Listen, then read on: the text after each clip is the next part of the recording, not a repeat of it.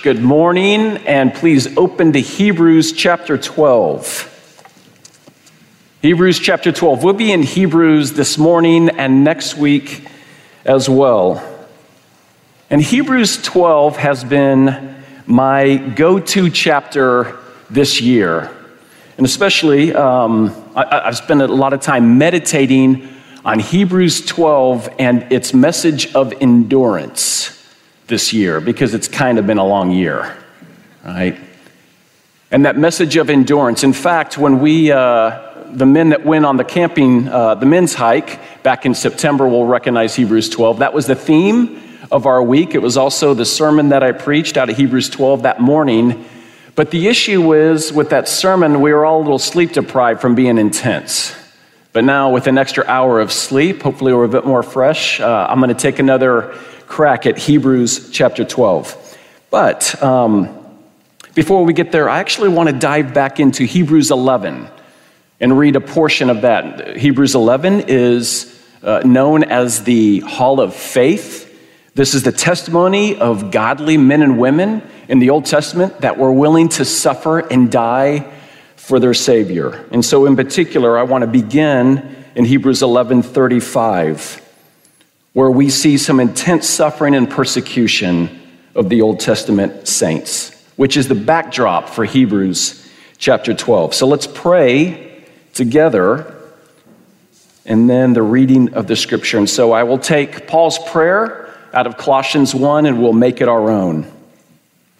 So Lord, as we come to your scriptures, I pray that you would fill us with the knowledge of your will in all spiritual wisdom and understanding, so that we would walk in a manner worthy of the Lord, fully pleasing to you, bearing fruit in every good work and increasing in the knowledge of God, that you would strengthen us with the power of your Holy Spirit according to your glorious might, for all endurance and patience and with joy. And this is our prayer.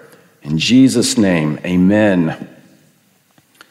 Hebrews chapter 11, starting halfway through 35. Some were tortured, refusing to accept your release, so that they might rise again to a better life. Others suffered mocking and flogging, and even chains and imprisonment. They were stoned, they were sawn in two, they were killed with the sword. They went about in skins of sheep and goats, destitute, afflicted, mistreated, of whom the world was not worthy, wandering about in deserts and mountains, and in dens and caves of the earth. And all these, though commended through their faith, did not receive what was promised, since God had provided something better for us, that apart from us, they should be made perfect. Chapter 12, verses 1 through 11. Therefore, since we are surrounded by so great a cloud of witnesses, let us also lay aside every weight and sin which clings so closely, and let us run with endurance the race that is set before us, looking to Jesus, the founder and perfecter of our faith, who for the joy that was set before him endured the cross, despising the shame, and is seated at the right hand of the throne of God. Consider him who endured from sinners such hostility against himself, so that you may not grow weary or faint-hearted. In your struggle against sin, you have not yet resisted to the point of shedding your blood. And have you forgotten the exhortation that addresses you as sons? My son, do not regard lightly the discipline of the Lord, nor be weary when reproved by him. For the Lord disciplines the one he loves, and chastises every son whom he receives. It is for discipline that you have to endure. God is treating you as sons. For what son is there whom his father does not discipline? If you are left without discipline, in which all have participated, then you are illegitimate children and not sons.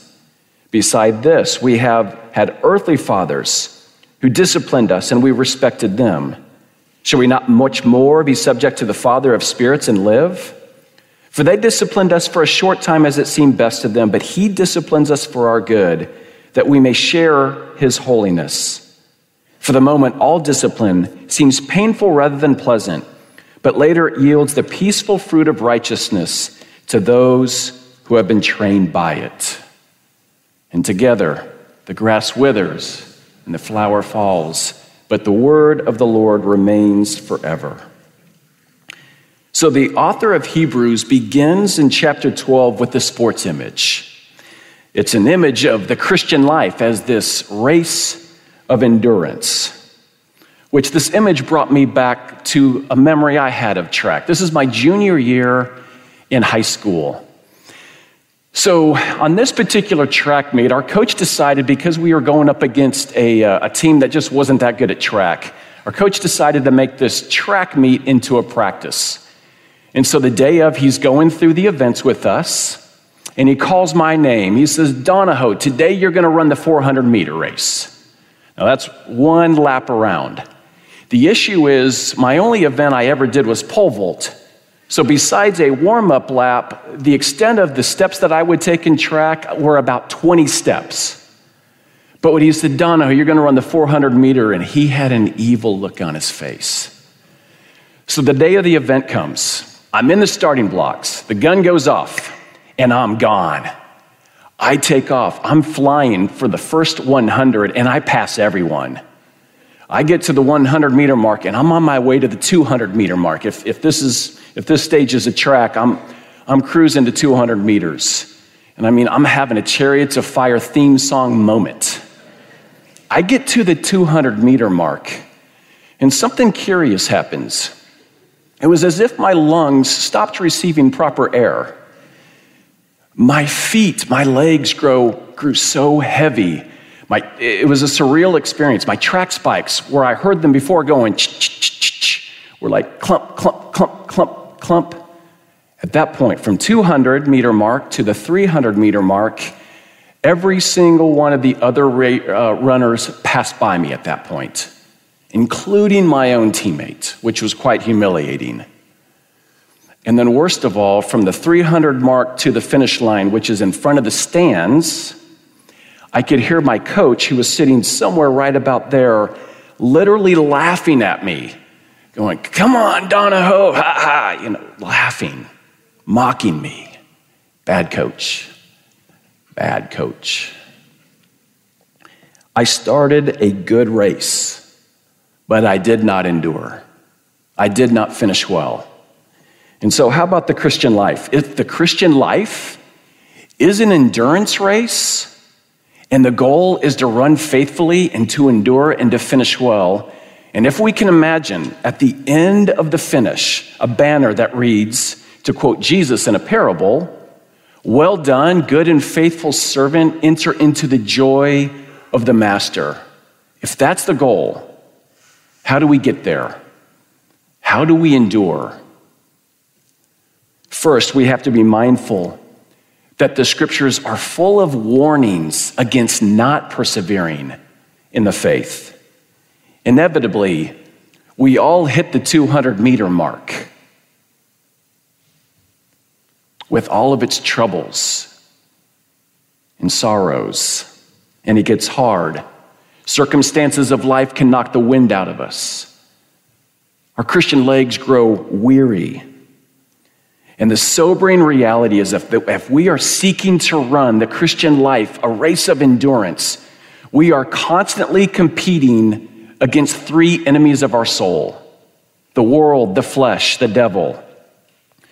The seduction of the world, the enticement towards sin, pressuring us to conform to the world, compromising our convictions with the potential of persecution if we don't. Right? There's our flesh. Hebrews 12 talks about this sin that clings so closely. And then there's the devil. The scripture refers to the devil as a deceitful serpent. And the desire of the devil would be to wrap himself around us and choke out our faith.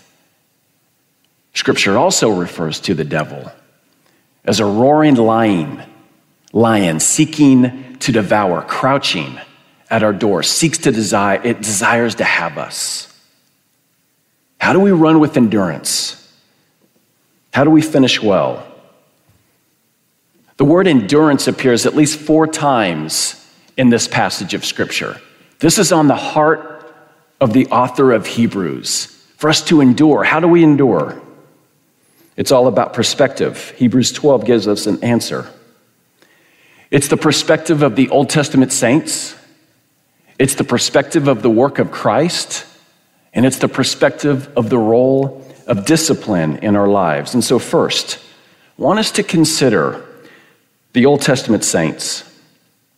Chapter 12 begins, therefore, since we're surrounded by such a great cloud of witnesses. So first, what does the author of Hebrews mean by we're surrounded by this cloud of witnesses? And by cloud, meaning a large mass of people. This cloud of witnesses, what does it mean that they're witnesses?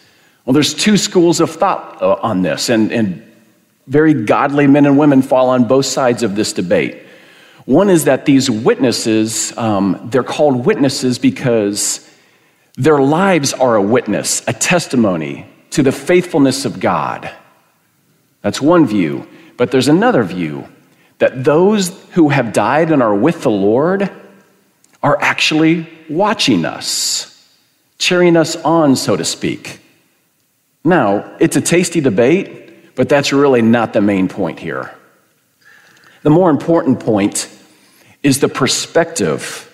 What do we learn from these faithful Old Testament saints? What do they have in common? And what they have in common is they endured in the midst of persecution, trials, tribulations, and suffering. And how? How did they endure? They lived by faith, the way the Bible defines faith. And we have that definition at the very beginning of Hebrews 11, that faith is the assurance of things hoped for. It's the conviction of things not seen.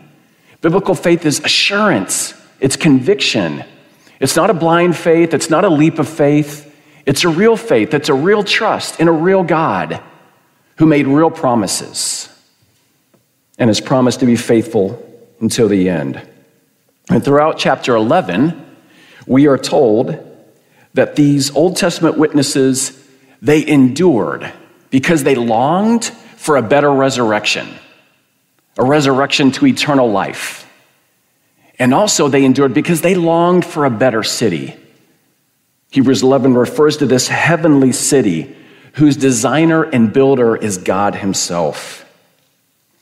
They lived by faith with this perspective. They were strangers and exiles on the earth. They understood that the earth was not their home. Maybe we could say it this way. They constantly remained homesick, knowing that this earth is not their ultimate home. And then there's this great line in chapter 11, verse 38. Of these saints, it said, of whom the world was not worthy. Of whom the world was not worthy. This is the perspective of the author of Hebrews, but this was inspired by God. So this is the perspective of God. The world was not worthy of these godly men and women. And so this begs the question for us. To what degree do we seek to live our lives worthy in the eyes of the Lord or worthy in the eyes of the world? If worthy in the eyes of the Lord, then we will chase after him and we will take our holiness seriously. But if we are seeking to be worthy in the eyes of the world, then we will chase success the way the world defines it. It's the good life, defined by the need for constant entertainment and pleasure to the detriment of our soul. It's the constant desire for the creature comforts that we think we need. It's living as though this world is it, that this world is everything. The late John Stott, who was a preacher, author, pastor, made an impact that is worldwide for Christ. He said this. Now, this is a book he wrote called The Radical Disciple. He wrote this when he was 88. To my knowledge, I think this is the last book he wrote.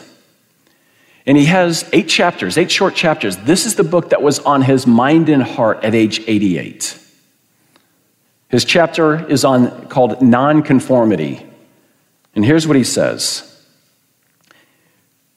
says a widespread secular trend that Christian disciples have to resist is that of materialism. Materialism, a preoccupation with material things, can smother our spiritual life. Jesus told us not to store up treasures on earth, warned us against coveting. So did the Apostle Paul, urging us instead to develop a lifestyle of simplicity, generosity, and contentment, drawn on his own experience of having learned to be content in whatever circumstances he was. Philippians 4. Paul went on to explain that we brought nothing into the world, we can take nothing out of it. And perhaps he was consciously echoing Job, who said, "Naked I came from my mother's womb, naked I will depart." In other words, life on earth is a brief pilgrimage between two moments of nakedness. So we would be wise to travel light. We shall take nothing with us. That was the heart of the perspective of the Old Testament saints. They did not think of this world as their home, and they did not think of this world as their treasure. So what's the alternative? It's the alternative to chasing after the world. It's verse 1. Let us lay aside every weight. That's everything that hinders us. Lay aside every weight and the sin which clings so closely. Let us run with endurance the race that is set before us. So there's these questions. What weight, what sin do we need to lose in order to run more faithfully? What is your 200-meter mark, so to speak? In Galatians 5, the Apostle Paul says, "You were running a good race. Who, or I could say what, cut in on you and kept you from obeying the truth?" What are those things in our life that make us go from to clump, slowing us down in the Christian life, challenging us in our faithfulness to God? When we do confessions of sin on Sunday mornings here or in your own private lives, are there particular sins that continue to pop up? And are we serious about getting rid of those weights, those sins in our lives? Asking the question, not is this okay for me to do, but what will help me to run this race of faith with endurance? So the author of Hebrews,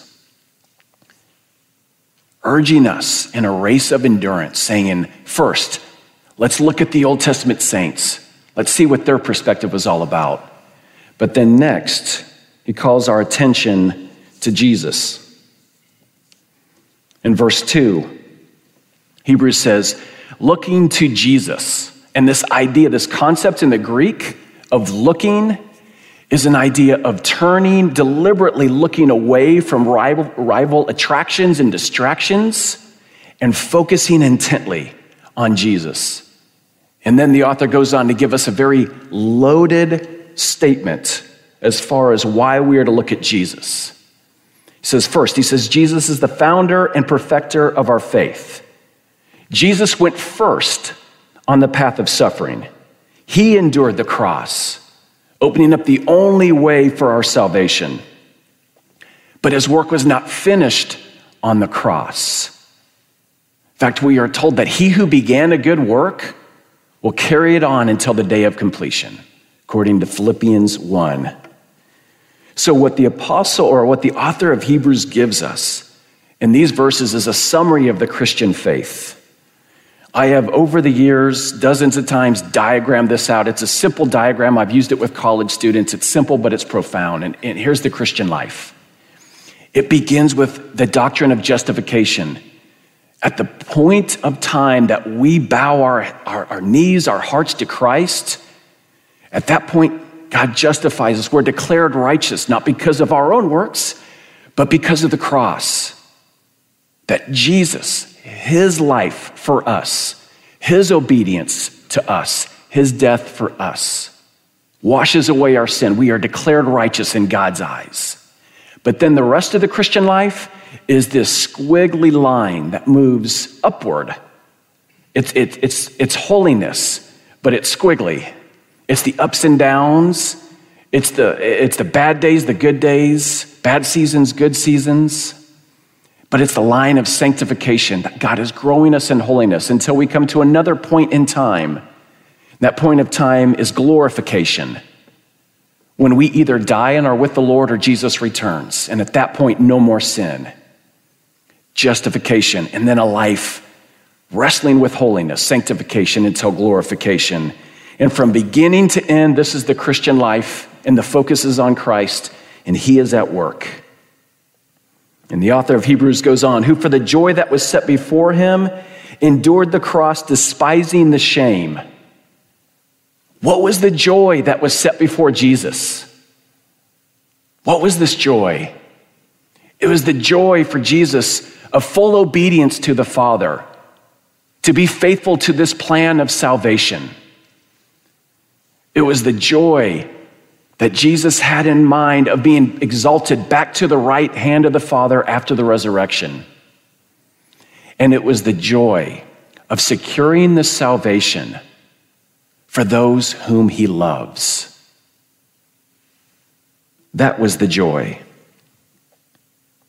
It was out of the joy, this joy, that Jesus endured the cross, despising the shame. Despising the shame. What was this path of the cross? Jesus was mocked, assaulted, falsely accused, whipped, humiliated, forsaken, crucified for you and for me. And why? That we would experience joy, the joy of eternal life in God. Hebrews goes on. Jesus is seated at the right hand of the throne of God.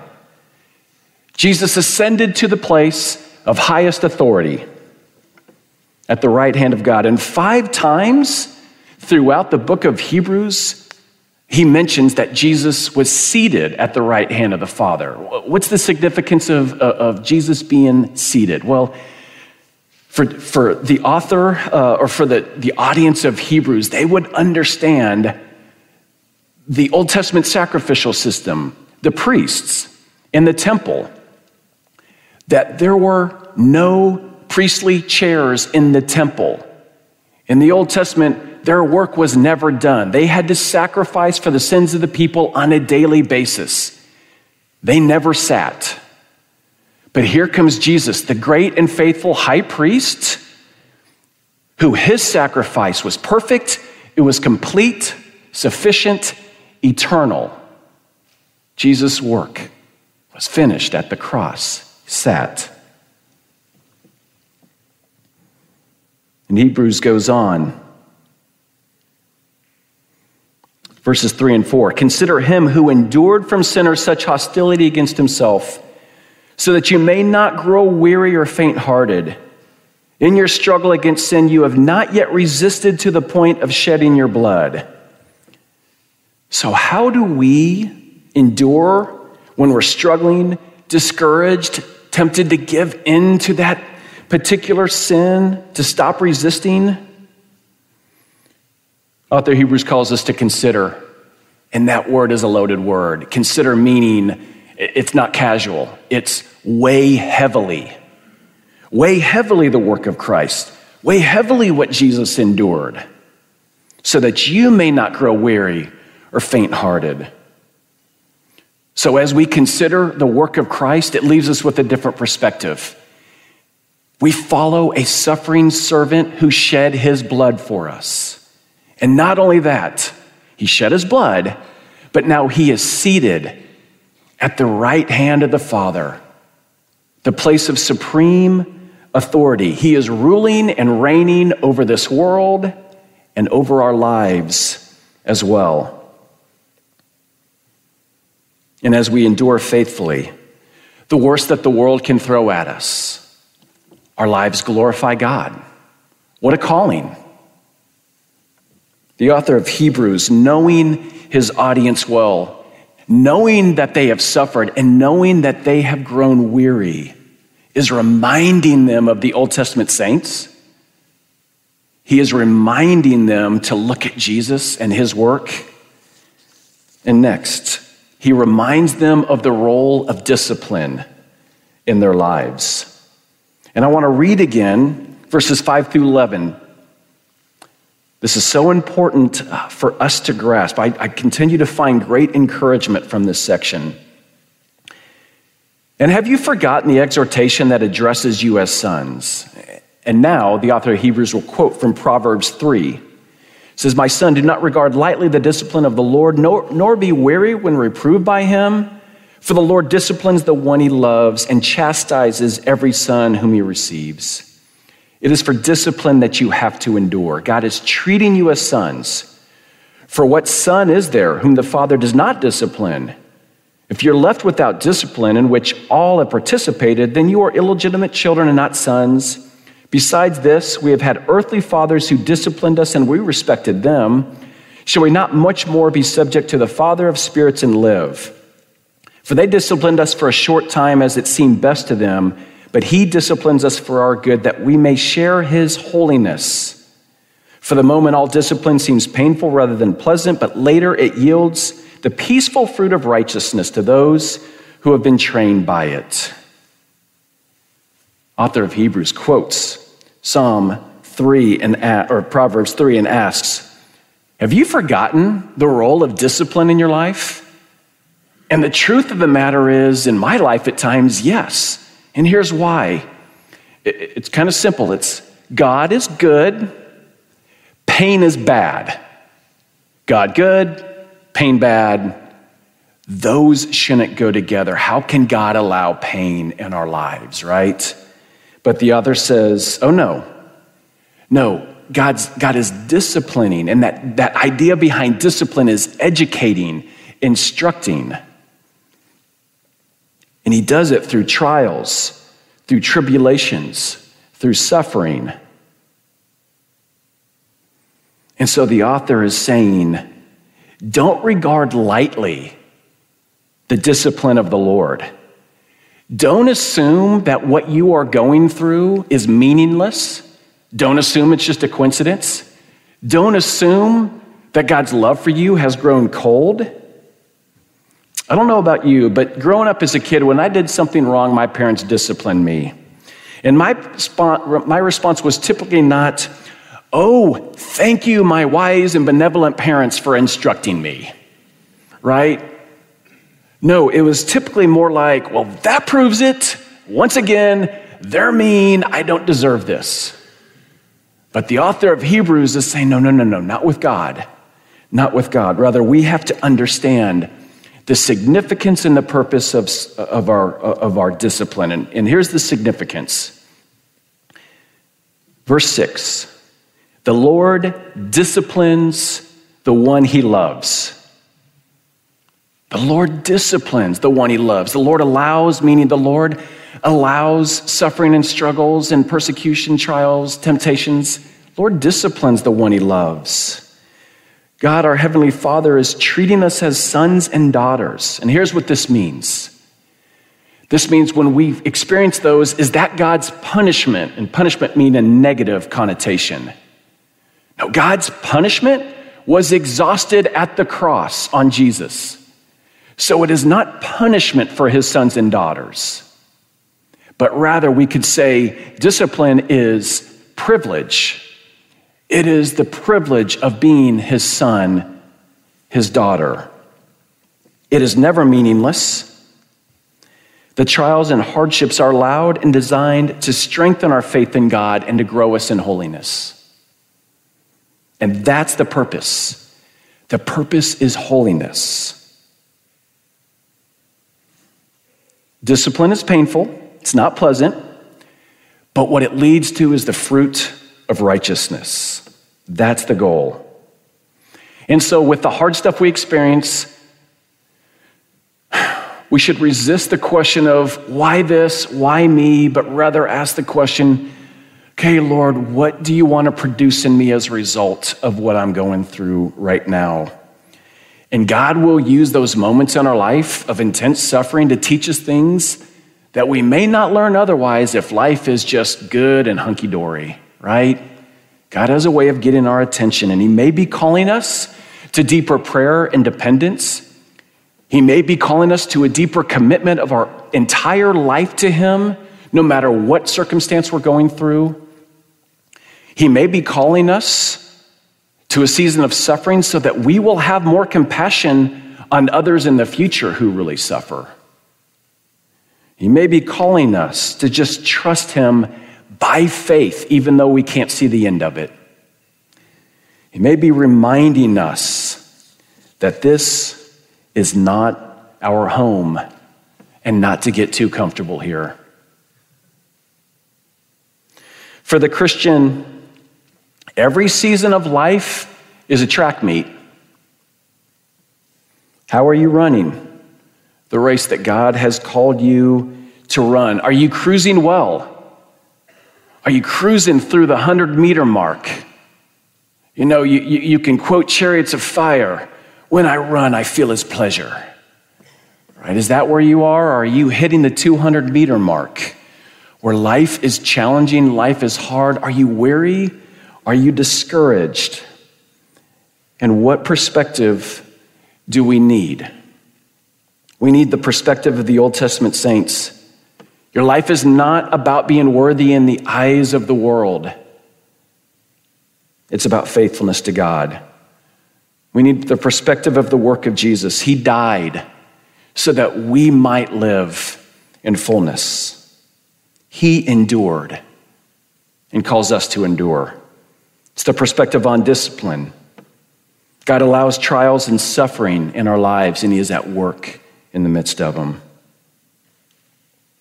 And throughout chapter 11, there are the yous, Y-O-U. These yous are not singular, they are plural. He is writing to the church. That includes our church. We are called to run this together as the church. I mentioned my track meet in the beginning. I failed to mention two other things. One, from the 200 mark to the 300 mark, when everybody passed me, my own teammate passed me, but he looked over at me. Literally, as he's running, looked at me and said, "Come on, Chad, finish strong." Right? That's what we're called to do. And then, when I was at the 300 mark, coming home on that run of humiliation, I could hear my coach, but drowning out my coach, what was louder than my coach were my friends in the stands. They felt sorry for me, yes, but they were cheering me on. That is our role. That is what we're called together. Come on, finish strong. We finish together. We run this together. And we're called to run with endurance the race that is set before us. Looking to Jesus. Looking to Jesus. Which brings us this morning to the table.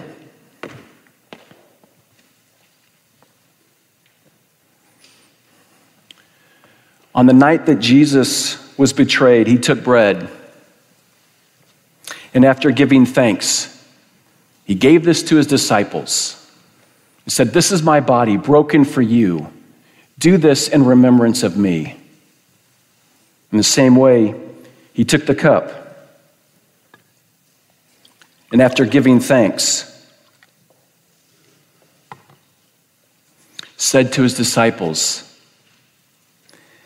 "This cup is the new covenant in my blood shed for many for the forgiveness of sins. Do this in remembrance of me." And the apostle Paul adds, "As often as we eat of this bread and drink of this cup, we declare the Lord's death until he comes." And what do we declare? This morning we declare he is the founder and perfecter of our faith, who for the joy that was set before him endured the cross, despising its shame, and is now seated at the right hand of the throne of God. And let's pray. Lord, we ask that you would meet us at this table in a way that strengthens our faith. Grow us in the knowledge of your glorious grace. Give us a hope that will sustain us. We pray that you would take this bread, this juice, set it apart in such a way that we know that you are with us. And may you be glorified in Jesus' name. Amen.